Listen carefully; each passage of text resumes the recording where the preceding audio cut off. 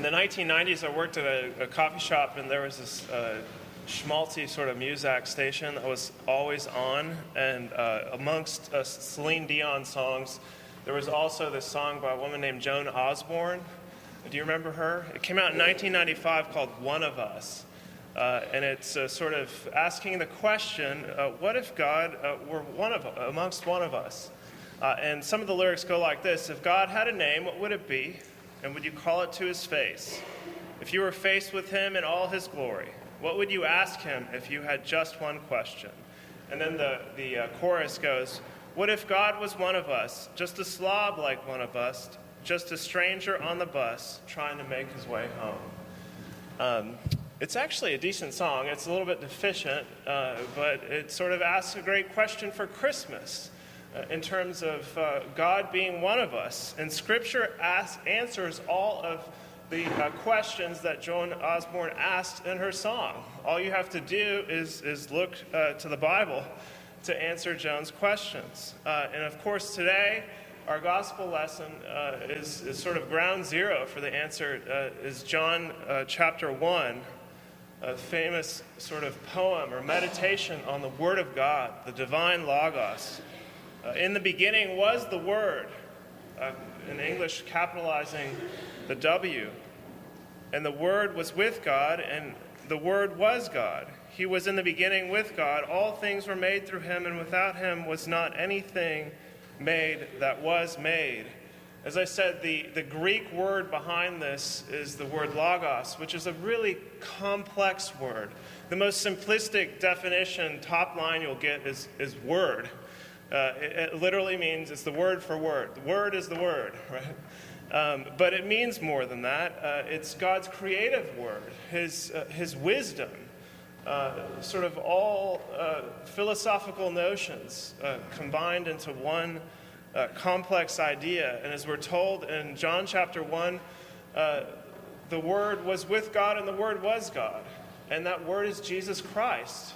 And this is something that's been going all along from Genesis chapter 1 in the story of God's creation and relationship with humanity. John in chapter 1 starts with the phrase, in the beginning, and that's deliberate because the Bible with Genesis chapter 1 starts with what? In the beginning. He's sort of recapitulating the creation narrative for us, viewing it through the Word of God, who is Jesus Christ. And you remember what Genesis chapter 1 says throughout, but just hear the very beginning of that chapter again. In the beginning, God created the heavens and the earth. The earth was without form and void, and darkness was over the face of the deep. And the Spirit of God was hovering over the face of the waters. And God said, let there be light. And there was light. And God saw that the light was good. And God separated the light from the darkness. God called the light day, and the darkness he called night. And there was evening, and there was morning, the first day. And it goes on through the sixth day in terms of creating all the universe, and the earth, and our seas and mountains, land, dry land, creatures that live in the waters, roam the earth, and all creepy, crawly things, and humans. But it's sort of the same sort of pattern. That what does he do in order to create? He speaks, and it comes into being.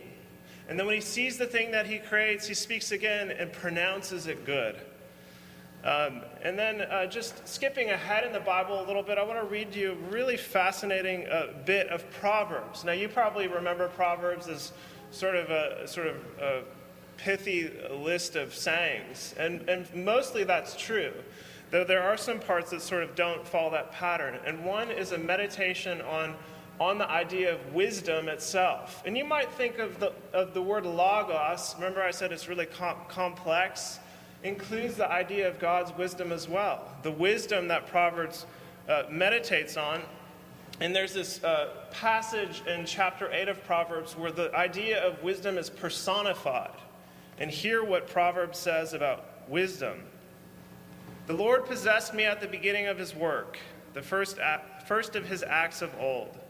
Ages ago I was set up, at the first, before the beginning of the earth. When he established the heavens, I was there. when he drew a circle on the face of the deep, when he made firm the skies above, when he established the fountains of the deep, when he assigned to the sea its limits, so that the waters might not transgress his command, when he marked out the foundations of the earth, then I was beside him, like a master workman, and I was daily his delight, rejoicing before him always, rejoicing in his inhabited world, and delighting in the children of men. I mean, it sounds a lot like John chapter 1, doesn't it? Well, hear this finally before I talk about John chapter 1 a little bit of length. Again, what we hear through the season of Advent, Isaiah's prophecies about the coming Messiah. In chapter 7, Isaiah says to King Ahaz, "Behold, the virgin shall conceive and bear a son, and shall call his name Emmanuel." And what does Emmanuel mean? It means God with us. Remember Joan Osborne's song, "What if God was one of us?" Well, he was, in the form of Jesus Christ. That's such a crazy concept, that all these things that I'm talking about in terms of Genesis chapter 1 and Proverbs, that the creator of the universe, his spoken word, his wisdom, became one of us, took on human form, condescended, humiliated himself, humbled himself to become a human. And here again, John chapter 1, and the word, the Logos, his spoken word, his creative word, his wisdom, the word became flesh and dwelt among us. And we have seen his glory, glory as of the only Son from the Father, full of grace and truth. The sort of fancy theological term for what's happening here is incarnation. Maybe you've heard that before. Incarnation. It basically means enfleshment. You can think of like the Spanish word for meat, carne, or our word carnivorous, eating meat, or carcass.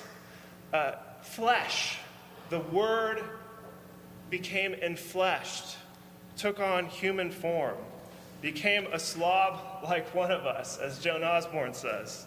Isn't that a great line? What if God were on a bus, just a slob like one of us? Well, that actually happened, Joan. About 2,000 years ago in Palestine, Jesus Christ was walking around on earth. The Word of God took on human form and was a slob, really was. I mean, he was born in a really sloppy environment. Was a slob like one of us. I really don't like that Christmas song that talks about baby Jesus not crying. Which one is that? We sang it last night. Away in a manger. That's ridiculous. He was actually a baby, just like your babies, Charlie, and mine cry. So did the Word of God when he took on flesh. He was a slob like one of us and cried, and he made poopy and pee-pee diapers.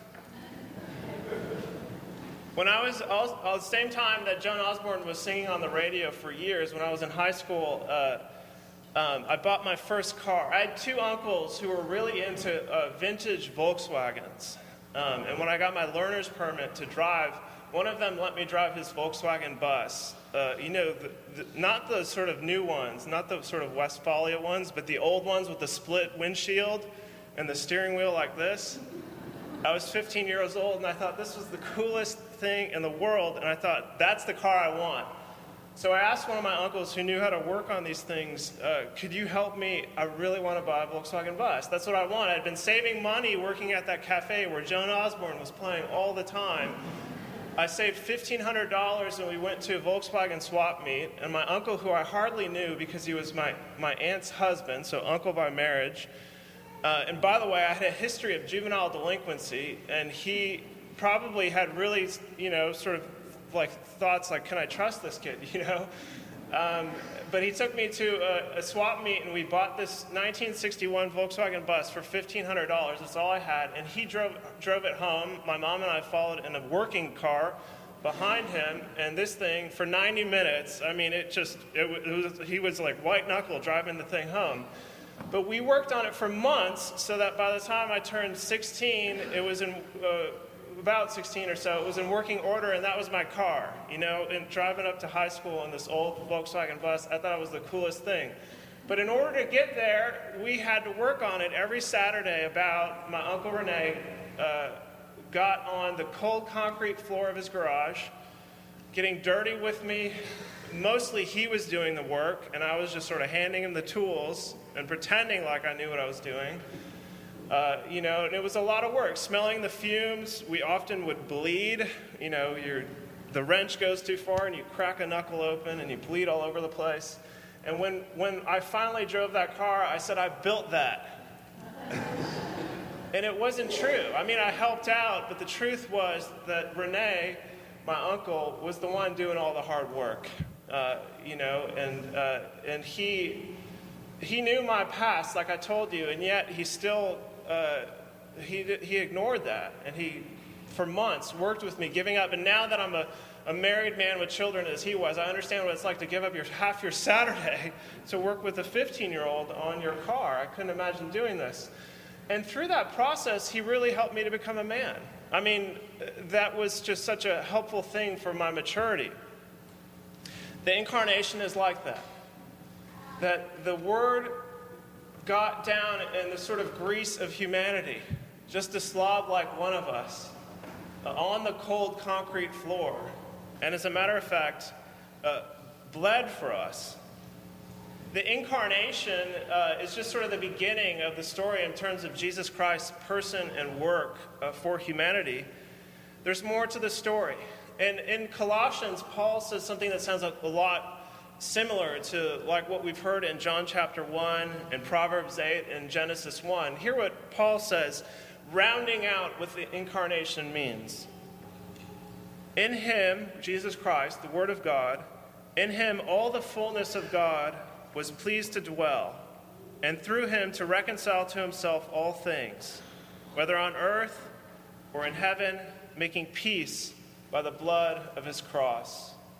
And the Word took on flesh, not just to be a baby so that we could have nice sentiments, but to grow up, to be fully man, to walk around on earth, to teach and preach, to perform signs, miracles, so that we might see him as that Word of God, and to have a crucifixion, to die an earthly death, but yet to rise again on the third day and finally ascend into heaven where he sits bodily at the right hand of the Father. About 40 days after his birth, Joseph and Mary took the baby Jesus to the temple. And we sing often in church in morning prayer a canticle called the Nunc Dimittis, the Song of Simeon. And here's the narrative around that. Now there was a man in Jerusalem, his name was Simeon, and this man was righteous and devout, waiting for the consolation of Israel. And the Holy Spirit was upon him, and it had been revealed to him by the Holy Spirit that he would not see death before he had seen the Lord's Christ.